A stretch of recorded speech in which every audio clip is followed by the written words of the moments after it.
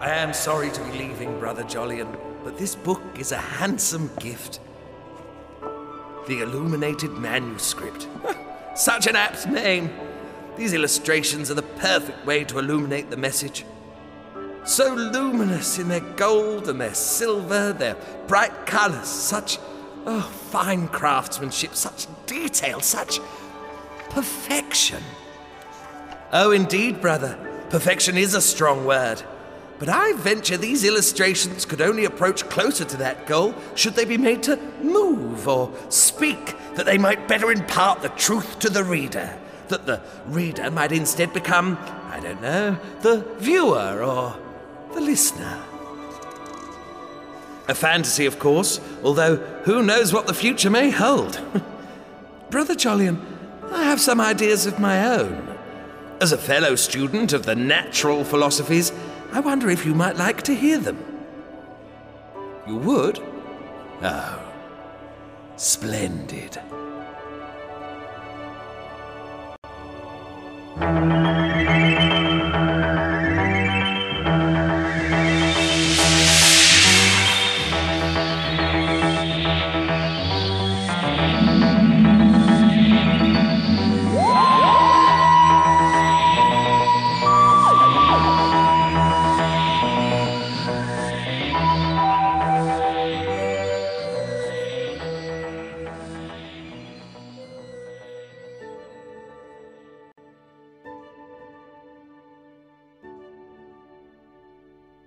Yes, Doctor, I know what I did was dangerous, but the damage was already done. There seemed nothing to lose. And besides, you weren't there. If I didn't try to put it right, then who else would? I just thought, what would the doctor do in my place? I wanted to make you proud of me.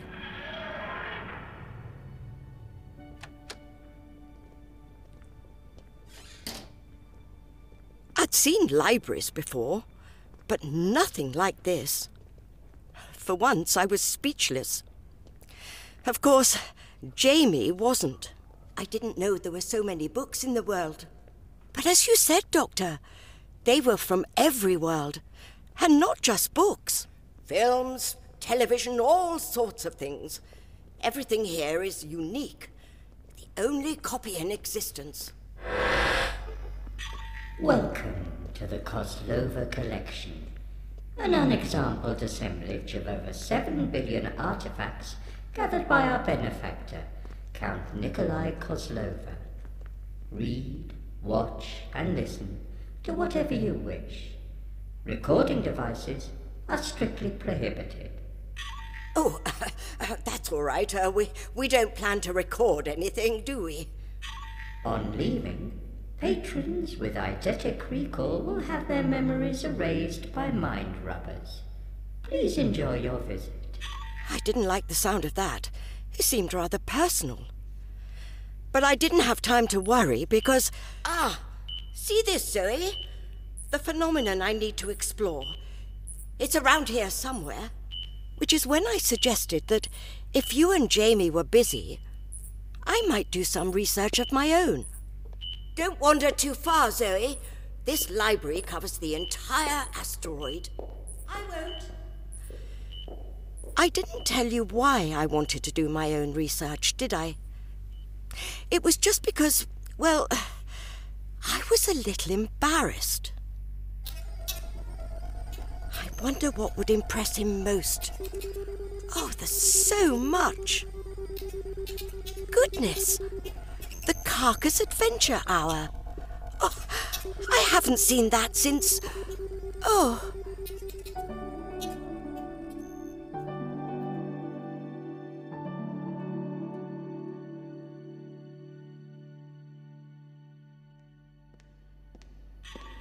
Welcome to the popular television wing. This should be it. You are now entering the VHS section. Video Home System, a popular storage and playback medium from the late 20th century. Oh no, that's not what I want. Oh yes, this is the one. Clever devil, you. Hello there. Oh, Yes, hello there. You looking for something? Oh, just browsing. It's a super collection, isn't it? I wonder there aren't more people here. Well, they don't let any old riffraff in.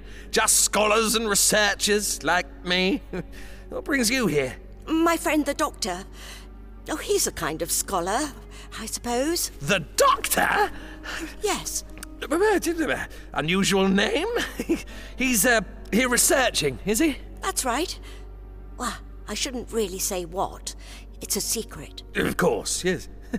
What about you? You seem an intelligent, inquisitive young lady. On a quest of your own, perhaps? In a sense. It's not that the doctor doesn't respect me, you understand. He has great regard for my mathematical skills, and science and logic in general. He calls me his little computer. Oh, yes. But it doesn't seem to be enough. He sometimes pokes fun at my lack of cultural knowledge. Oh, what a nasty man. No, not at all. He just wants me to be, how does he put it, a more well-rounded person. My knowledge of history, for example. My academic grades were excellent. I'm sure they were. But he says I lack understanding. And he's right. When we visited different times in history, I realize I only know the names and dates, not what it was like to live in those times. This doctor has a time machine. How delightful. Anyway, I thought I could use our visit here to experience some popular culture, rather than just the high art I was taught about. Well, these barriers between high and low culture are a bit silly, don't you think? I mean, look at me. I like Shakespeare, but I also like a nice evening in front of the telly. Why choose? Well, if you have the choice.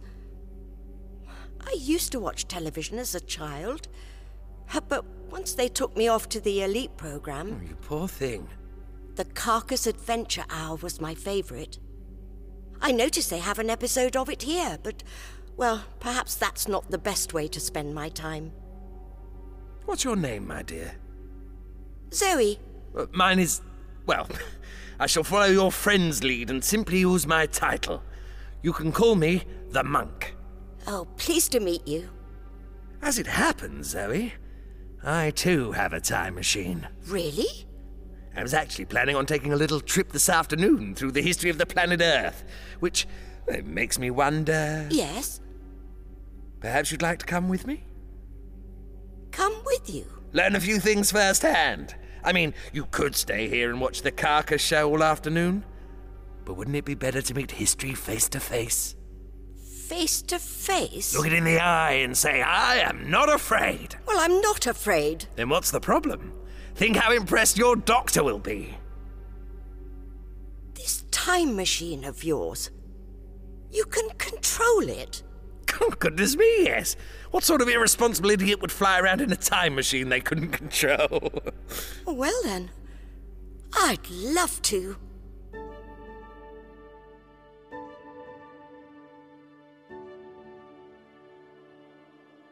I was a bit excitable, I'm afraid, suggesting all sorts of places we could go. I think it was the novelty of being able to choose where we land, rather than just hoping for the best. In the end, though, the monk chose for me. He said we were going to the year 1282, to a monastery in the city of Oxford, to meet one of the greats.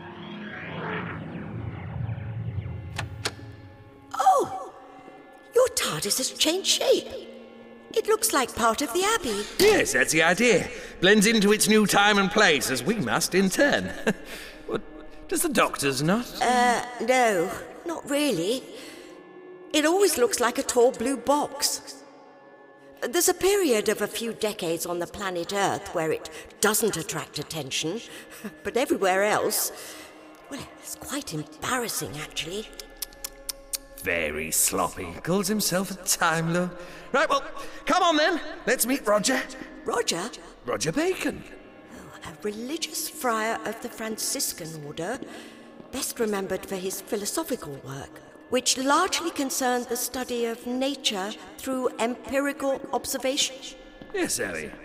that, Roger Bacon? Isn't he essentially a medieval thinker? Oh, I'm sure we'll find Friar Bacon more open-minded than that.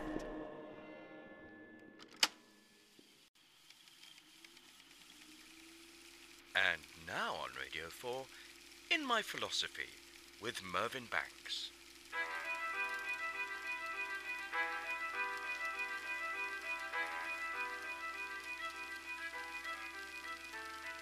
Good morning. With me in the studio, I have medieval historian Jessica Fudge. Good morning, Mervyn. Today's topic is the philosopher Roger Bacon. Miss Fudge, Roger Bacon's often thought of as essentially a medieval thinker. To what extent do you agree with that assessment? Well, not at all, Mervyn. Bacon made a great many breakthroughs that were not appreciated at the time, but are now recognized as major stepping stones on the path to modernity. Would you give us an example? Well, take his work in light and vision. It's well known that Bacon added the study of optics to the traditional quadrivium. But what is less known is that he greatly advanced our understanding of photography. In that respect, he built upon the work of a little-known 11th century scholar, didn't he? Oh, that's right. Julian the Visionary, an obscure figure who studied at a monastery in Northumbria. His own work is long since lost. But in Bacon's notes, he describes Brother Julian's far-sightedness in imagining a world where biblical and philosophical texts broke free from the two-dimensional domain of the illustrated manuscript and into the realm of moving, photorealistic depiction. What's fascinating about Bacon's breakthrough, I find, is the importance he places on a single meeting with two rather unusual scholars. Oh, that's right. The boy and the monk, as they're known in history. Puer et monachus, indeed. Indeed. If I might read from Bacon's diaries. On this morning, the fraternity mass had been spoken, fast had been broken, and I returned to my chambers to begin work, only to find therein two unexpected and unusual visitors. One wore the garb of a monk, of which order I knew not, and of which faith I was scarcely more certain, him being a fellow of eccentric air. His ward, a pop almost of adult years, but with the unbroken voice of a piping soprano, was all curiosity. My instinct was to have the impudent fellow ejected and possibly horsewhipped, but somehow his foolish talk compelled me to listen. And as I listened, I began to perceive a mind with notions similar to, but, it pained me to realise, somewhat in advance of, my own. His suggestions for further avenues of study drew my mind's eye like far-off beacons in the night. Such inspirations suggested either individual genius or knowledge of texts to which no other has access. But frankly, I cared not which.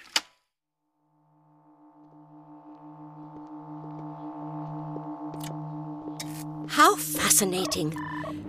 To see what someone of almost comparable intelligence to mine can do with such limited resources. There you are. You've learned something already. I must say, I was surprised at Bacon's understanding of photosensitive materials. Yeah, I told you. Ahead of his time. But in the 13th century? Surely that wasn't known about for another few hundred years. Oh, Zoe. You said yourself. Your knowledge of history is about as reliable as the doctor's TARDIS. Yes, I suppose so. It's his fault anyway. Letting your education suffer because he prefers to treat history as a theme park. Oh, it's not like that, really. It's just that we always seem to be in such a rush. You're too busy running from the monsters. That is a large part of it, yes. Well, let's see how you get on with lesson 2.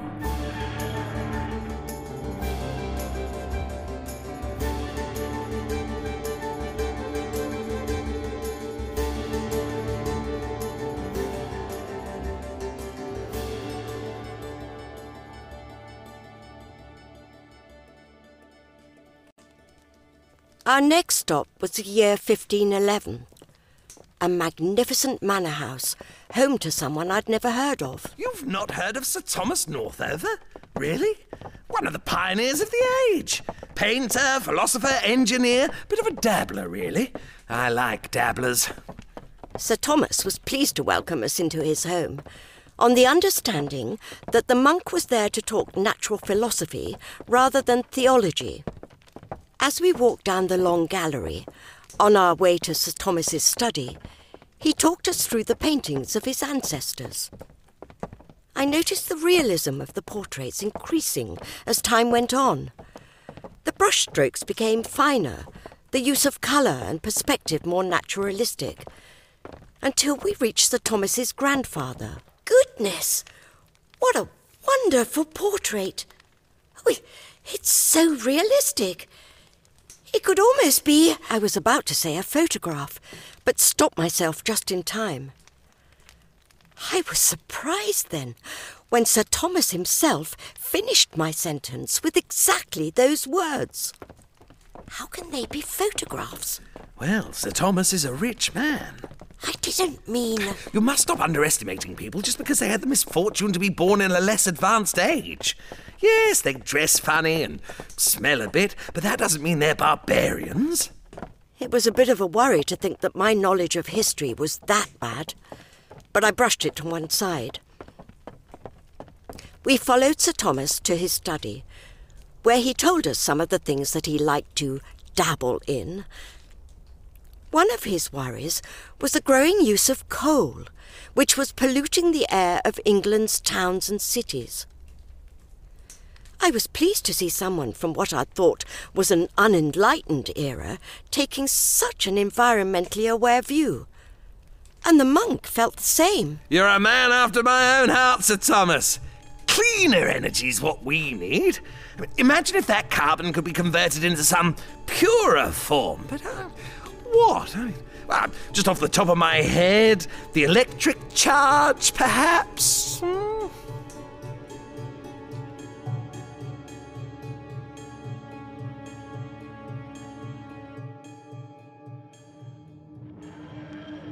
Are you sure you didn't tell him too much? Oh, no, not at all. He was most of the way there already. I just gave him a little nudge. Now, let me see. Where next? Oh, this is all very interesting, and I really am very grateful. But? I just wondered if we could meet someone a bit more colourful. Colourful, eh?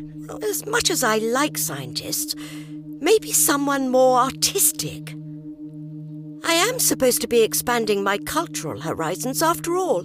It's as if you're reading my mind. Is it? You wait.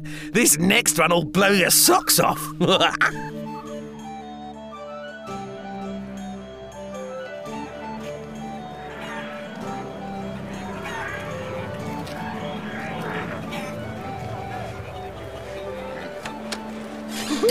Nice landing, right in the middle of the pit.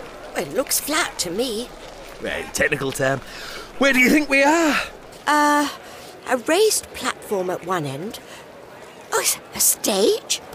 Surrounded by 3 tiers of seating galleries.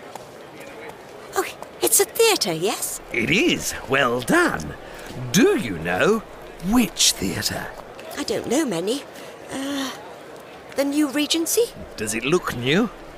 Oh, the Old Vic. Right direction, but still not old enough. Now, look at the shape, eh? The wooden O. Oh! That's right. The globe. In all its icosahedral glory. And what year is this? The year of their Lord, 1601. Then, are we going to meet... Yes? William Shakespeare? Got it in one!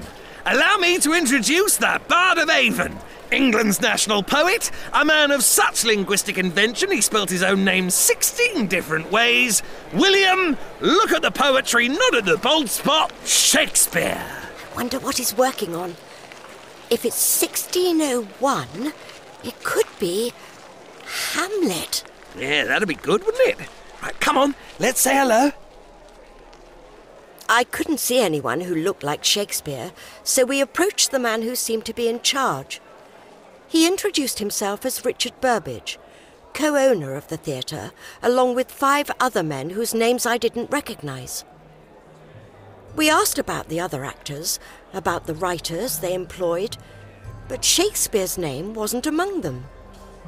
The monk seemed as confused as I was. This is all very well, my good man, but what of William Shakespeare? But Burbage merely looked confused. He had never, he said, heard of such a man. And with that, he politely bade us good day. Unless we wished to stay and watch Philip Trumpton's new play, The Devilish Duchess of Wicklow.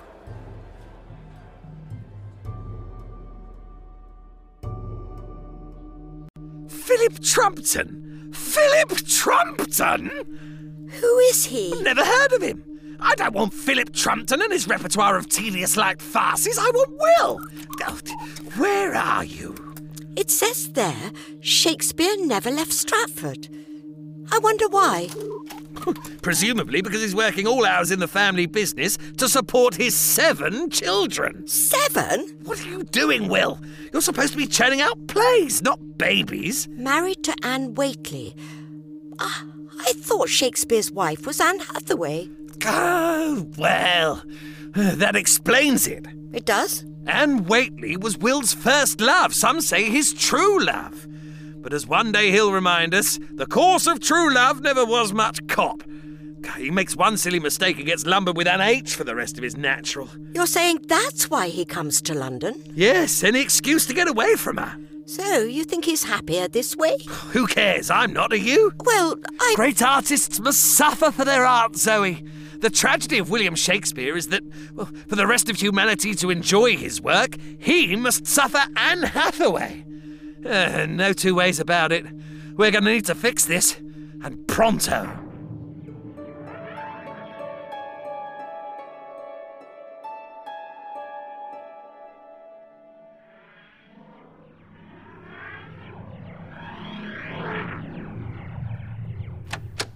Shh. Where are we? Henley Street, Stratford-upon-Avon, 25th of August, 1582. The Shakespeares are downstairs, so don't clomp about. I don't clomp about. So, why are we here? Oh, you want Shakespeare returned to his position at the summit of English theatre, don't you? Well, yes. Well, that's why we're here. Now, let's see. Aha! Yes, that should do it. Is that a light bulb? Yes, I've taken it out of his desk lamp. That'll scupper his plans for the evening. I don't understand. All work and no play, our Will. By the look of these papers, he intends to stay in, writing sonnets. Whereas history records this is the night he meets Anne Hathaway. Yes, but... So without his lamp to write by, he'll have to find something else to do. With any luck, he'll pop down the pub, drown his sorrows, meet the voluptuous Miss Hathaway, and, well, let's just say they waste no time in getting acquainted. That's very clever. Yes, I thought so. What I meant was, why does William Shakespeare have an electric lamp? Eh? My knowledge of history may be a little shaky, but they did not have electricity in 1582. Oh, you worry so. Time's always in flux, Zoe. Don't worry about it. But... Oh, I think he's coming. Let's go.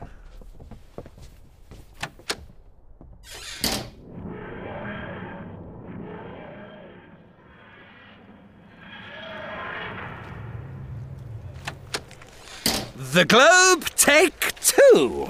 everything looks the same. Do you think it's worked? I do indeed. Look, there's our boy. Where?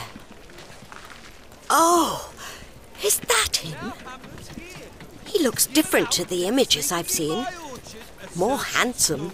He hasn't lost his hair yet. It's all uphill from here, I'm afraid. He grows out that mullet to compensate and... Oh, yeah. I am glad to see history back as it should be. But should you be able to change the timeline like that? Well, it's as much an art as a science, really. It's just that the doctor always says it's extremely dangerous to do so. Oh, he does he? Yes, always. Oh, sorry. Was that a rhetorical question? I think it's more of a question of rhetoric. Has it never occurred to you, dear Zoe, that the Doctor does nothing but change history? I suppose, from a certain point of... Hold on. Do you know him? Know him? You seem to know more about the Doctor than I've told you. Well, yes, actually I do. Small cosmos, isn't it, you know? Look, I'll be happy to tell you all about it, but, Where are you going? I got some business to attend to. Business? You have fun. Go introduce yourself to Will. Go on, yes. Oh, get him to sign this. What is it? My most treasured possession. The very first folio. Okay.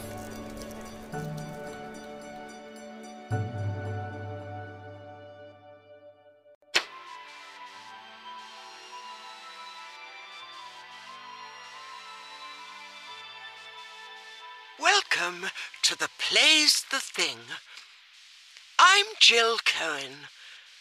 Tonight, as the London stage prepares to welcome Kanye West in the first all-rap version of Hamlet, we look at the evolution of this seminal work throughout the years.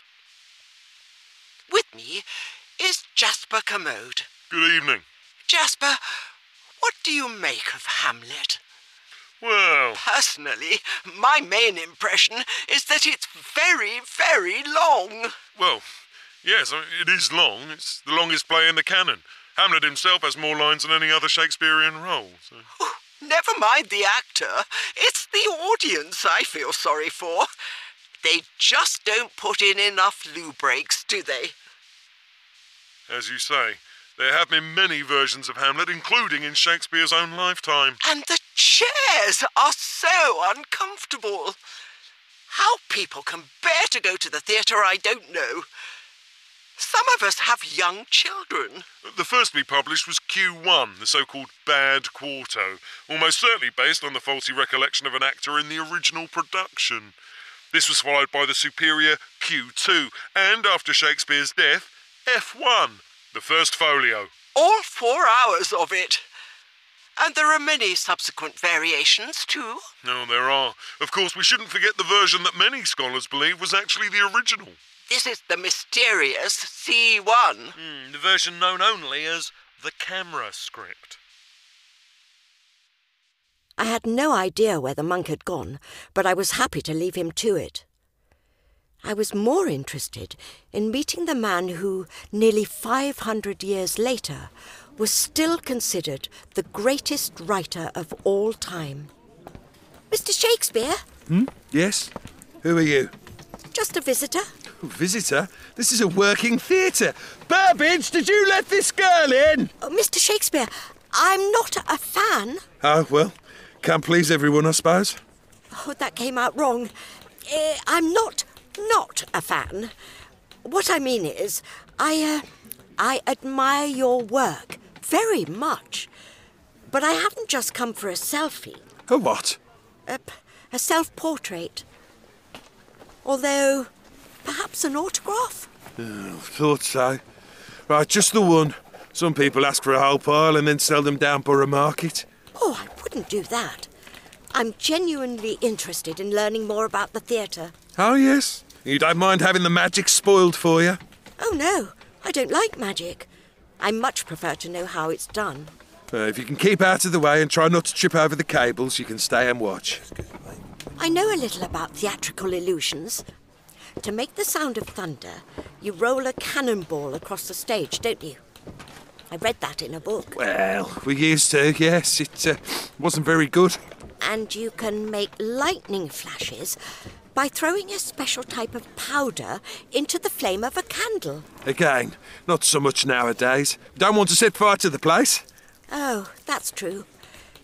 That happened once, didn't it? In a performance of Henry VIII. Henry the I'm Eighth? sure that was it. It was definitely one of yours. I'd need to write it first. Not a bad idea, though. The public do love a good Henry. Oh, have you not... well, never mind. So, you have newer techniques, do you? Oh, there are some great innovations in this one. Take the ghost, for example. when I make my entrance as the Shade of Hamlet Senior, I will be the first actor in history to fully realise the incorporeal nature of such a phantasm. Goodness. So, not just a trapdoor. Trapdoor? My girl, when did you last go to the theatre? Audiences nowadays demand much more. The medium's moved on, and so must we. The medium? This is still a stage play, isn't it? Ah, yes, but our audience tonight extends far beyond the geometric confines of this unworthy scaffold. All the world's our stage. All the world? All of London. It's a start. I don't understand. How? Really? I said we should have spent more on advertising. Young lady, our Hamlet will go down in history because it will be the very first production of the Tudor Broadcasting Company. The Tudor Broadcasting Company? The brave new world of television. I know what you're going to say. Your family can't afford one, but I promise you, it's the future. It is the future. Just not quite yet. I looked around. I had been so starstruck that I hadn't noticed the theatre had acquired some rather anachronistic embellishments.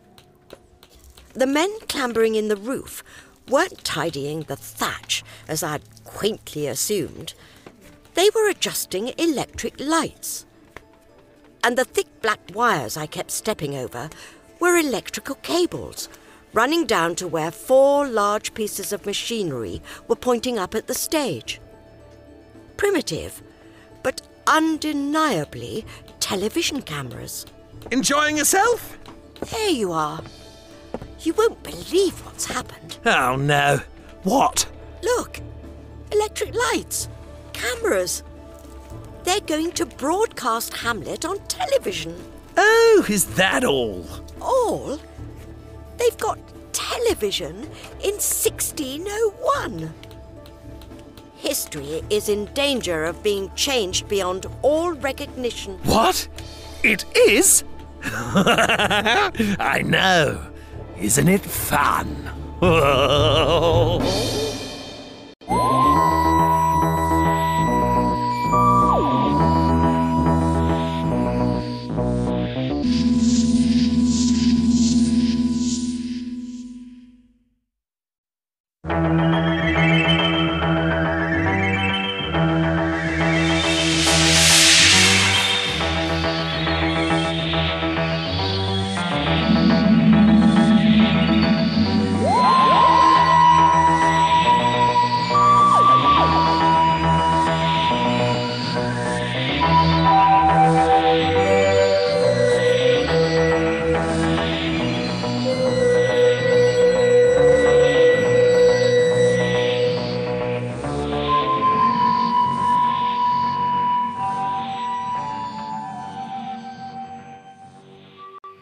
And now on Channel 5, Classic TV Moments with Rufus Hound.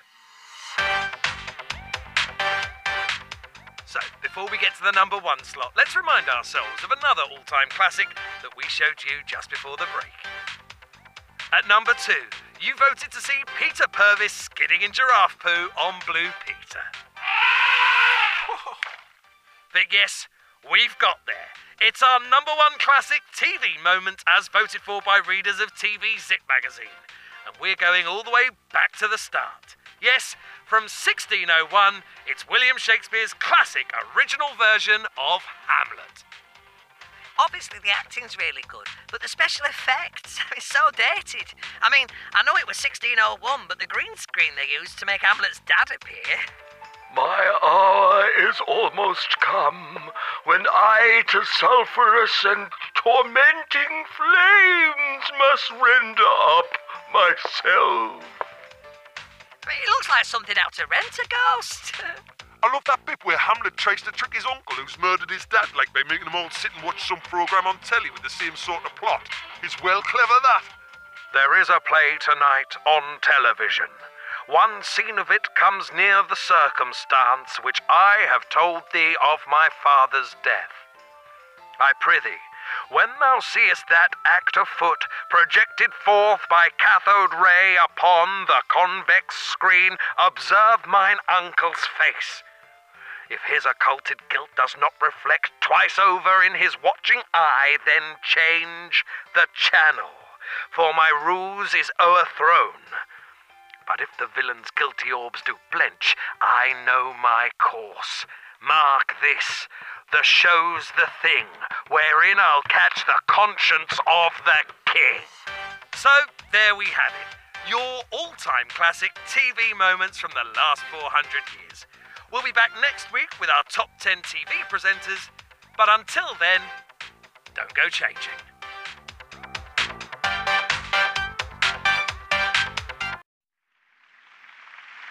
We hope you've enjoyed this opening night here on Tudor Television. Our service will resume tomorrow evening when we present bear baiting from Bermondsey.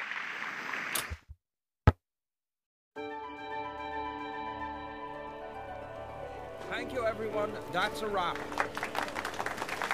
Well, that all went very well, don't you think? Brought a tear to my eye, I don't mind admitting. Went well. And the definitive soliloquy. No more arguing over where to put the inflection in to be or not to be. I don't mean the play. I mean the fact that history is... Oh, it was you. Eh? What was? All this. Well, yeah. Who do you think it was? The interfering nun? All those stops we made throughout time, you were making small changes to history. Well, the micro tweaks. And that's the art of it. It's like bonsai, only less dreary. But all those tweaks add up. And look where it's led us. Television being invented over 300 years early. Yes, I know. Clever, isn't it? No! Oh, come on.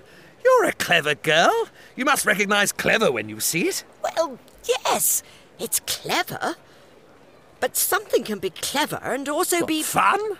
No, it is not fun. It's diabolical. Not the word I would have chosen. I'd go for, clever. Can't really improve on clever. I'd take diabolically clever. Oh, never mind that.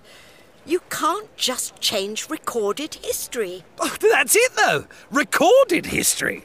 And we all know who records it, don't we? Do we? The winners! History's always written by the winning side. Isn't it time the underdog got a say? What underdog? It's a metaphor. Look, if we weren't supposed to change time, we wouldn't have time machines. That's not what they're for. No? Well, any idiot can nip back and just watch the past unfold while they sit munching popcorn. I mean, that's page one stuff. But to improve it? It's irresponsible. And dangerous. You almost stopped Shakespeare ever becoming a writer. Oh, minor blip, soon fixed. You need to look at the bigger picture. I am. There could be terrible consequences. A domino effect through history. Yes, and who doesn't like seeing a load of dominoes fall over? It's all in the preparation. All that patient, painstaking work setting it up.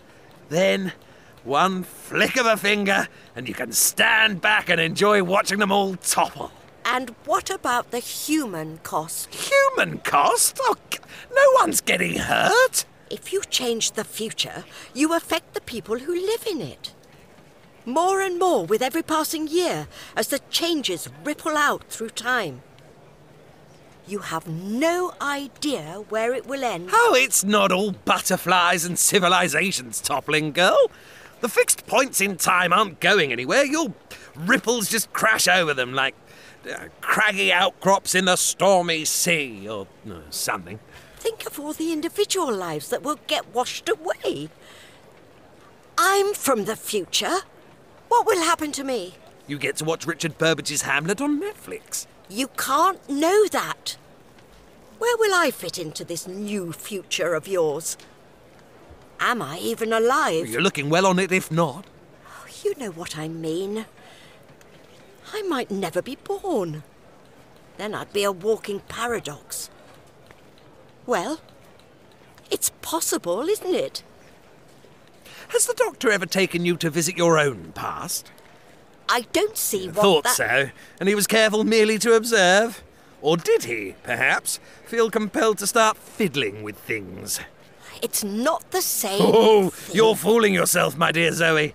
The doctor never stops meddling, and for the same reason I do. To make things better. Well, yes, but... Only rather than having some fun in the process, the pompous old do-gooder is all about what's right and ethical. Makes you sick. I happen to agree with the doctor's moral perspective. At least he has a moral code. Oh, what larks your little gang of social justice warriors must have, gadding about in your interdimensional virtue-signalling machine. If time can be changed, I'd rather it was done for the right reasons than treated as some kind of game. Oh, Zoe. Life is a game. If you haven't realised that yet, you're not doing it right.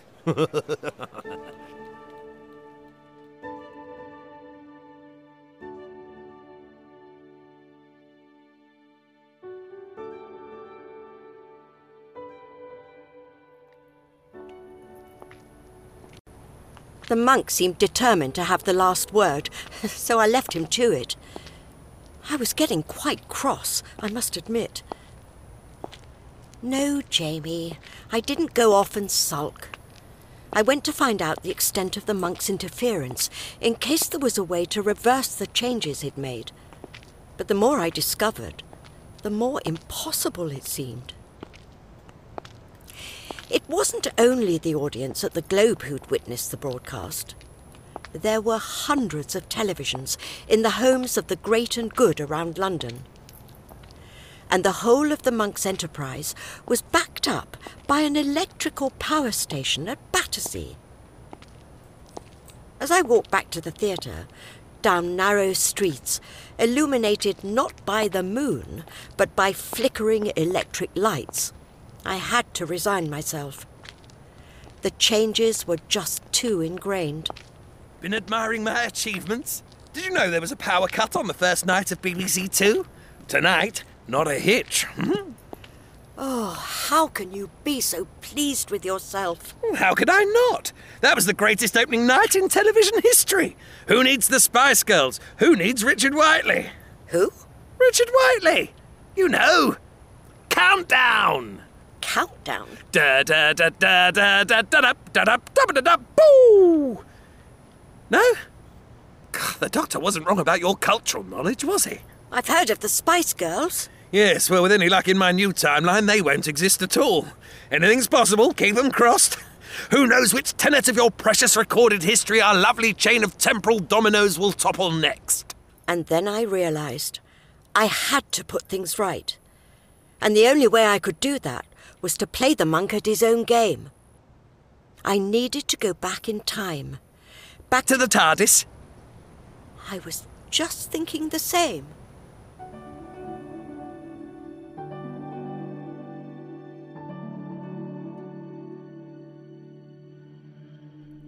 Oh, come on! Cheer up!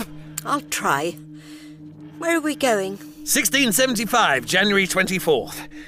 Go on, ask me why. That's the Restoration era, isn't it? At least it used to be. Yes, I fancy a bit of restoration comedy. I don't think I know any. Will I like it? Probably not, bit racy for you. They'll probably have to show it on TBC2 late at night, but, you know, gotta push those boundaries.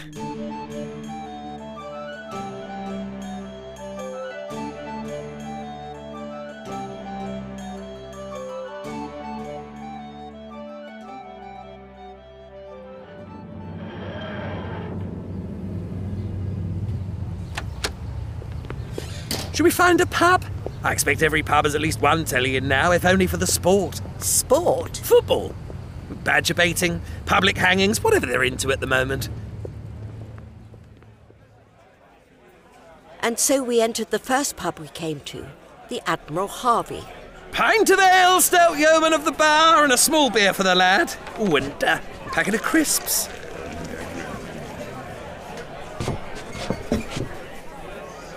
Where's your TV? TV? Television! King of the art forms! The landlord seemed puzzled. But the landlord just shrugged and turned to serve another customer. Come on, drink up and we'll try somewhere a bit classier. As I sipped the rather peculiar drink I'd been given, a man at a nearby table turned and whispered to the monk. Hey, He said, I heard you asking about television. I don't know where you've been, but you won't find one in a pub or anywhere else. Been gone nigh on 25 years, television has. 25 years? Yeah, and a sad loss it be too. Not that you'll find many as thinks that way. All perfectly happy with their books. Well, them that can read. But some of us remember, don't we, lads? The other men at the table nodded, a wistful look in their eyes. You remember it? Yeah, we were part of it, said the man. I used to work on the cameras at Broadcasting Manor. I was a sound man, said the other. Did best of the ballads for 20 years. Met all the great minstrels. A third put down his flagon and smiled sadly. I was a director. Did the Squire at Night with John Dee, bringing astrology to the masses. Great. And now what? We keep the flame alive. Find a way to bring it back if we can. We've still got some old films. Nothing to watch them on mine, but we've got them. If you're interested, you can come on to one of our meetings. The monk's face suggested he couldn't think of anything worse. But the man didn't seem to notice. Back room, the Fitzroy Tavern, first Thursday in the month. Ask for the restoration team. The monk nodded politely. Then we finished our drinks in silence.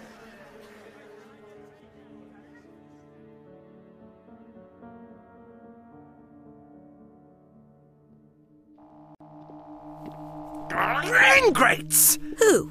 The public. You try and give something back and they say, oh, thank you very much. And 5 minutes later... Don't you think it's probably for the best? No, I definitely don't. After all that work, 500 years of planning, how can it be forgotten just like that? Well, perhaps it wasn't the public's fault. Perhaps it's time trying to heal itself. To heal itself? My dear girl, time is the fourth dimension of the fabric of the universe, not a grazed knee. I don't think time is as abstract as all that. What about those fixed points you mentioned? I think time can only be bent out of shape so far before it starts to snap back. It's not an elastic band either. I thought you were supposed to be scientific. You're worse than the Scottish one. We'll see. It doesn't matter anyway. Ha! Yes, found exactly where things went wrong. All right. September 19th, 1650.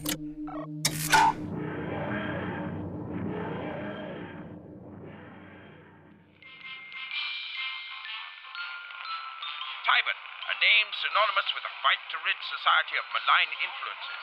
But today, Tyburn bears witness not to the execution of a miscreant, but the destruction of forbidden knowledge.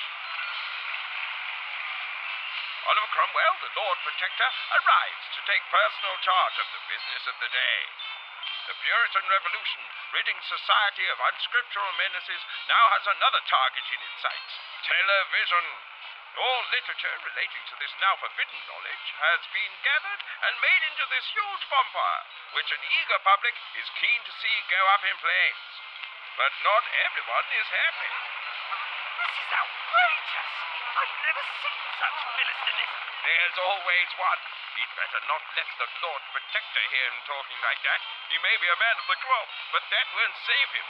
You just wait. I'll go back a few more years and teach Cromwell a lesson. There's a man with big ideas. But here comes Cromwell now. He's asking for a pure-hearted volunteer to step forward and light the fire. And who's this? A young lad has stuck his hand up. Lord Protector, please allow me the honor. What? And there he goes. He has the torch in his hand. This monk isn't happy, but Cromwell's men are holding him back. Television is no more. The future is safe. And so the flame is lit, and the devil's medium, television, is consigned to the history books. Or rather, to history itself, as those books are also on the pyre. Who knows where Mr. Cromwell's axe will strike next? Some of his more puritanical advisers have electricity next on the agenda. Others even say the days of the cinema are numbered. Dare we say we hope not. But until that day, This is British Pappy, wishing you all a very... Hey, what are you doing? Go on, find... What did you do that for? Because we're now a part of history. And that means the future we saw, the future without television, is set. You can't go back and change it again without creating a paradox. Yeah, I hope you're pleased with yourself. I am, actually. Think of all the fun you've cheated future generations out of. Dickens inventing the soap opera, George Orwell winning Celebrity Big Brother. Good. Oh, so selfish. Oh, well, at least there's one thing you can't change. Yes? Hamlet was still premiered on television. You can't take that away from me, not with any amount of book burning. I don't know about that. You don't know about what? I think I could take it away from you. With a few judicious tweaks, I think I could remove any evidence that it ever happened. Rubbish. Anyway, you said yourself, that would create a paradox. Only if I try to change the past. My idea is to make tweaks to the future. Is it? Well, get yourself a time machine and do your worst. I've got one. Here it is. Just show me how it works and we'll be off. Now hang on a minute. You've treated this whole thing like a game. Surely it must be my turn. You're being very childish. You started it. There's nothing childish about games. Well, maybe tiddlywinks. But there are some very grown-up games. And this is one. How many goes did it take you, I wonder? Goes? To get Hamlet on the television.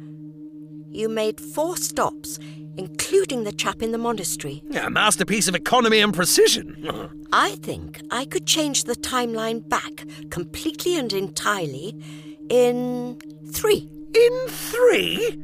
This isn't Name That Tune, you know. 3 tweaks, and I'll remove any evidence that Shakespeare premiered Hamlet on television. And then time will be free to correct itself. Time doesn't correct itself. Time does what it's told, my girl. Perhaps. I just think it's more likely to listen if it likes what it's hearing. Will you stop anthropomorphizing time? It's not a Disney character. Is it a deal, then? 3 goes. Maximum. Right. Right! The game is on! TV or not TV? That is the question. Surprisingly good.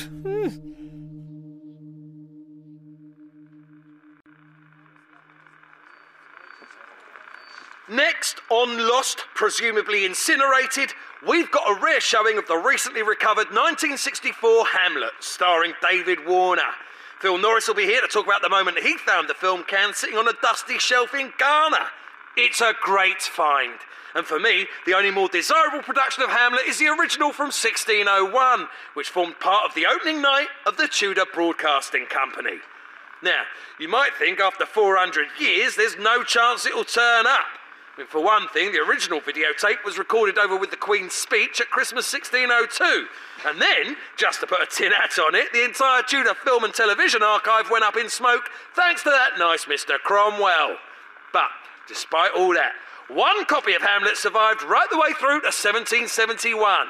It was last recorded in the collection of Sir Richard Colt Bouverie, the famous antiquarian, who apparently had no idea of its true worth.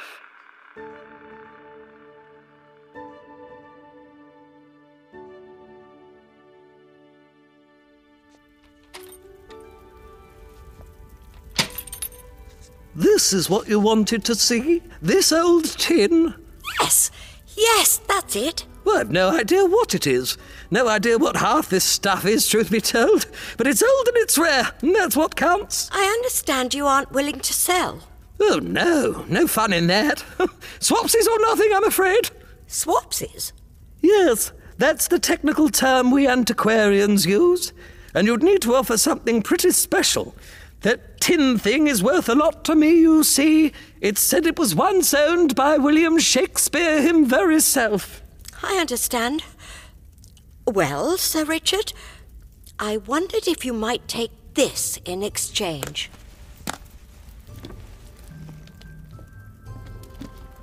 But Yes? That's a first folio. Yes. William Shakespeare's first folio. Yes, and it's signed. Here, look. Are you interested? Interested? In a swapsy. Well, here's the can. Enjoy it. Oh. Oh. Oh.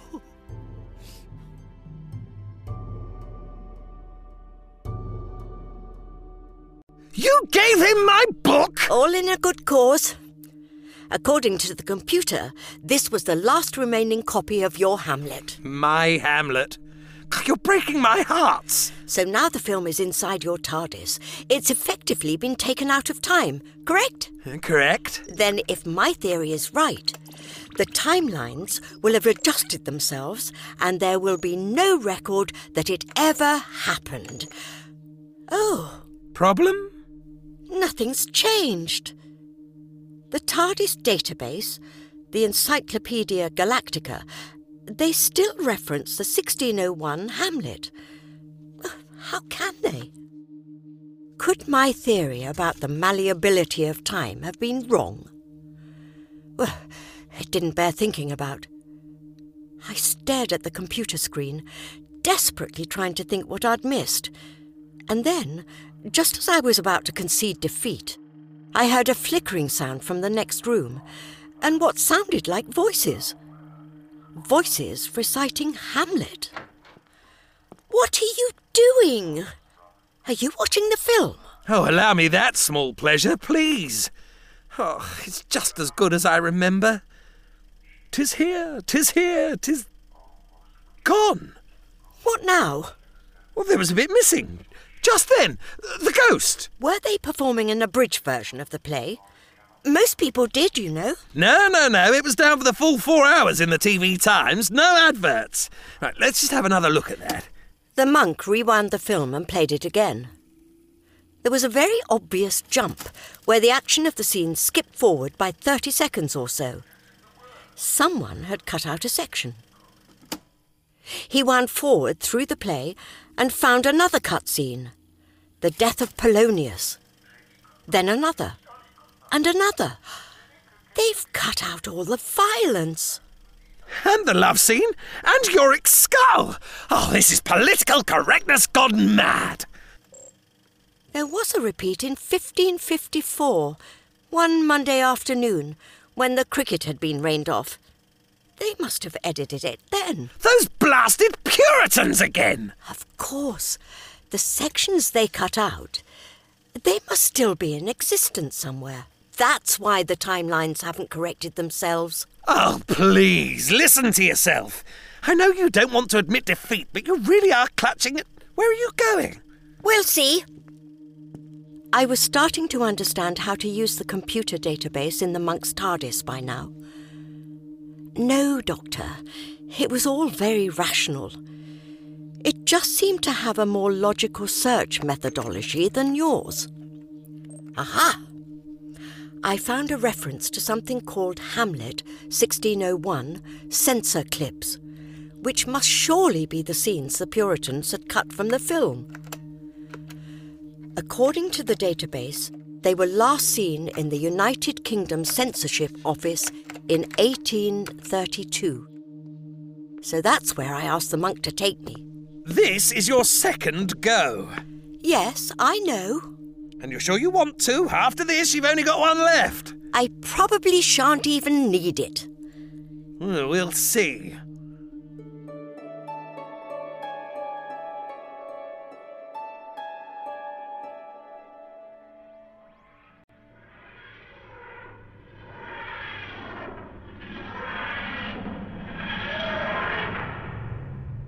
The archive was old and dusty, and so was the archivist. He was very pleasant, but looked about 110, and pursued his work with all the urgency of someone who fully expected to live that long again. I asked if the censor clips were still in his care.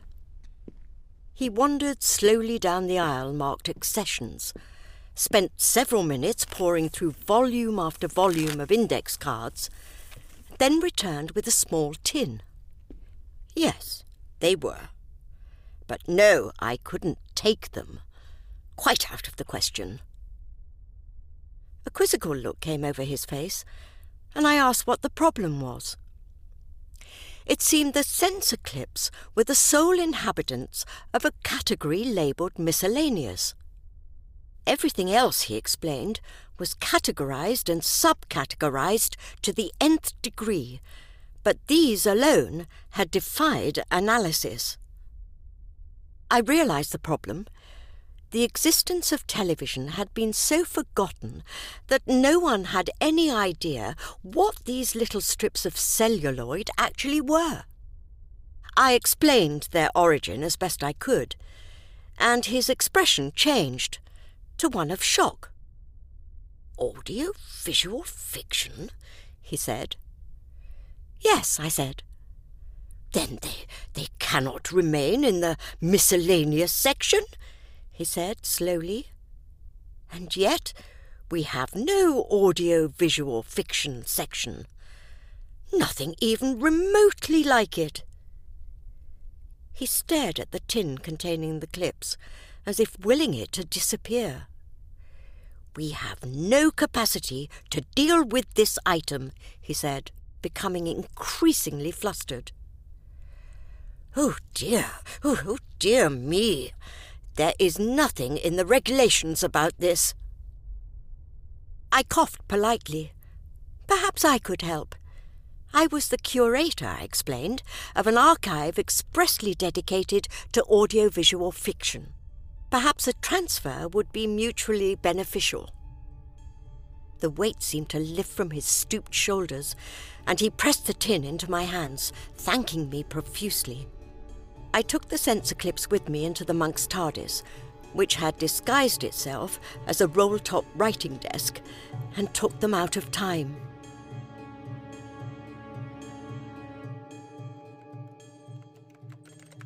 Oh, I don't understand. It still hasn't changed. No? Oh dear. Well, never mind. Still one go left. Or as I prefer to think of it, only one go left. That ought to be enough. I can only find one remaining reference to your Hamlet in all of time and space. Where's that then? A book published in 2018. Conspiracies of Silence by Kevin Burbage. Oh, what's all this rubbish?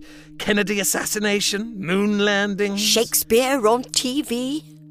It was a breathless and badly written chapter claiming that the Elizabethans had invented television. Something that had been hushed up for hundreds of years, but which Kevin had somehow uncovered. And alongside the text was a row of tiny photographs which, though blurry, were quite clearly of Shakespeare, Burbage, and the rest in the monk's production of Hamlet. It's time to put on your tinfoil hat. Next on BBC Three, The Truth Is Out There. Way out there, if you ask me.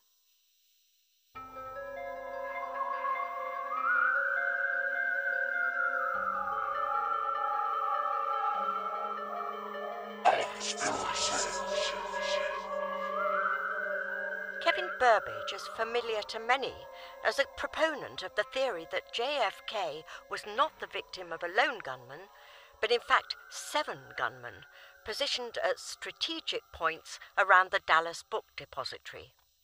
People complain that geometry doesn't work, but like I always say, you can prove anything with facts. And you believe that one of those gunmen was Elvis Presley? That's right. He was just about to come clean in 1977, which is why Nixon had him killed. But Nixon resigned in 1974. That'll always get you in the end.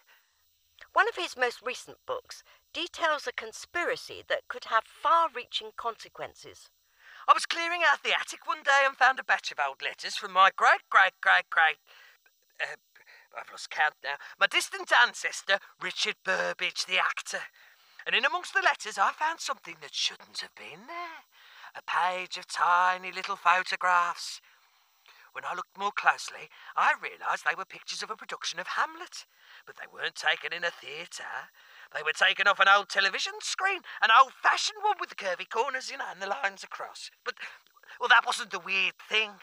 One of the actors in the photo looked exactly like my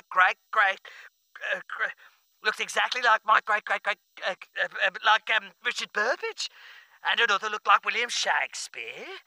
And that's when I realised it was William Shakespeare. But that's impossible, surely. Is it? Yes. They didn't have photography in Shakespeare's day, let alone television. Well, didn't they? Or is that just what they want us to think? And where are these photographs now? In your book, they're conspicuous by their absence. Yeah. Well, the day before I was going to send it to the publisher, these two people arrived in my house, which was weird because the door was locked. One was dressed as a monk. A monk? And the other disguised as a teenage girl. They asked to see the telly snaps. Well, that rang alarm bells because I hadn't told anyone about them, not even the publisher. Oh, you don't trust your publisher? I don't trust anyone, Wendy, you can't. So I cleverly said, "What telly snaps?" And the girl said, "Those telly snaps," and pointed at the desk behind me. So I turned round to look, thinking I'd left them out, but I hadn't. And when I turned back, she'd disappeared, and so had the monk. And so had the photos. Oh, you'd think they were stolen to order. Oh, these weren't ordinary thieves, Wendy. They knew what they were looking for. Good job I didn't try to resist, otherwise they'd have me rubbed out. Who do you think they were? Illuminati. Part of the secret world order. They've been covering up the fact the Elizabethans invented television for all these centuries. It's our job to work out why. Why do you think it is? Oh, because, well, I mean, obviously, that's what these people do, Wendy! Stealing now? Oh, tut. I do feel bad about it. But that man could do with one less conspiracy theory to believe in. It's not healthy. This is it then. Your last go. Ready to refresh the database and see if anything's changed? Oh, no! Oh, dear! My Hamlet stubbornly persists. Well, that settles it. I've won! Oh, it's not fair. Should have put a bet on. Would have cleaned up nicely. What? Not going to shake hands?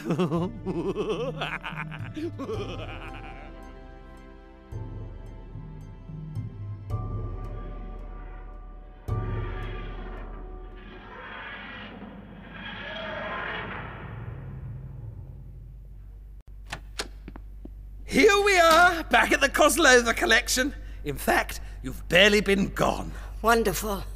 Really, Zoe, you mustn't be a bad loser. Now, shall we find the doctor? I'm really looking forward to showing him a certain object and letting him know that his protégé, Zoe Herriot, the little computer, is partly responsible for its existence. What object? Now, Zoe, I cannot tell a lie. There was, above and beyond your highly optimistic view of the way time works, another reason I was so confident you wouldn't succeed. Something I found in this archive shortly before we met. I remember you looking pleased with yourself.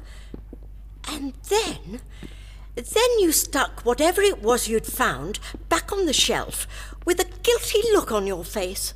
Have a guess what it was. Go on, it's not difficult. Where are we? The VHS section. Yes. And on this shelf, my dear Zoe, is the actual last remaining copy of my Hamlet. No, sorry, let's be generous. Our Hamlet. An off-air recording made by one of those restoration team chaps on its repeat broadcast of 1602. You mean you knew even before we set off that you were going to succeed?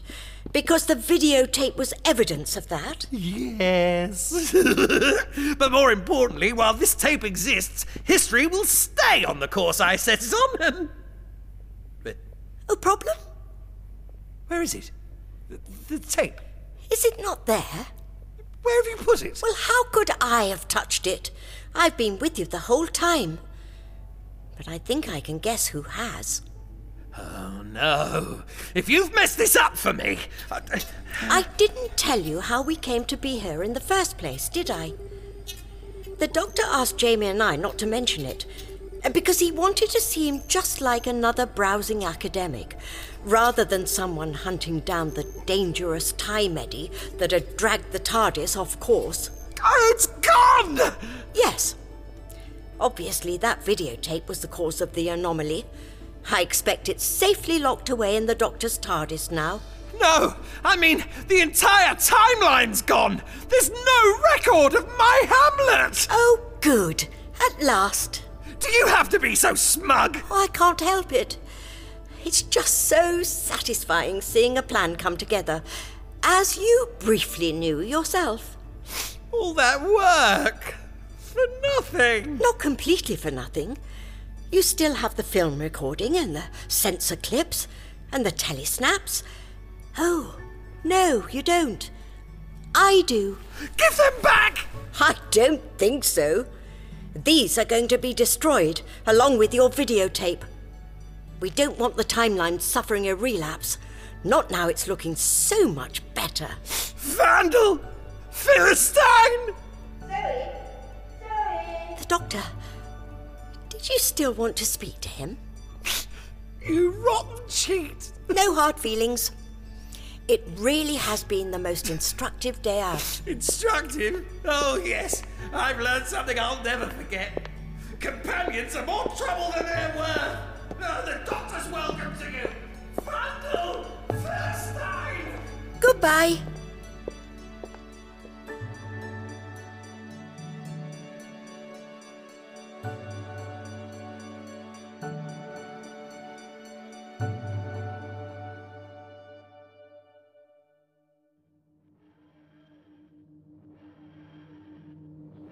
And then I heard you calling, so I came back to the TARDIS. It's very funny that you two thought I'd been sat in the library all that time. Well, Jamie, I suppose I must have done all that in one afternoon, if that's how long I've been gone. It felt longer, but, well, time is relative. Doctor, I was only trying to learn from your example. I know what I did was wrong, but proud. Oh, thank you, Doctor. That means more to me than you know. Oh, shush, Jamie. I'm not being soppy. So this is the recording that was causing the time anomaly. But what are all these other tapes? Pathé News, Conspiracy. Classic TV moments with Rufus Hound. I see. So it wasn't just the play itself. It was all these other items that referred to it. Very thorough, Doctor. So now you're going to destroy them all, yes? A shame? Well, perhaps. But we can't run the risk of this happening again. Good. I'm glad you agree. No, Jamie, we can't watch the play first. Oh, Doctor, tell him. Doctor? Oh, you're as bad as each other. I'm not going to watch it with you. I want you to know that I strongly disapprove. What? That actor there? Oh, yes. He is good, isn't he? Though he gets one of his lines wrong in Act 2, Scene 3. Oh, that's clumsy. See that hairy thing in the corner of the screen? That's called a boom mic.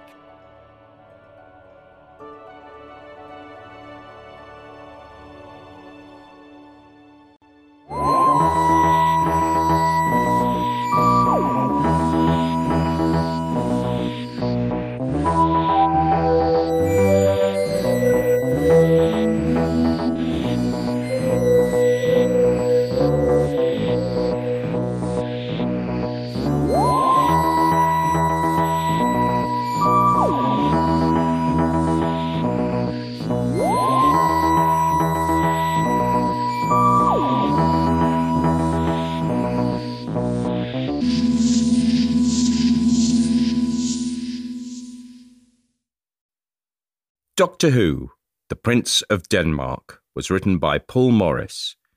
Zoe Herriot was played by Wendy Padbury. The monk, Rufus Hound. The announcer, Nigel Fairs. Other parts were played by members of the cast. The script editor was Jacqueline Rayner. The producer was Dominic G. Martin. The director was Nigel Fairs. Executive producers were Nicholas Briggs and Jason Haig Ellery.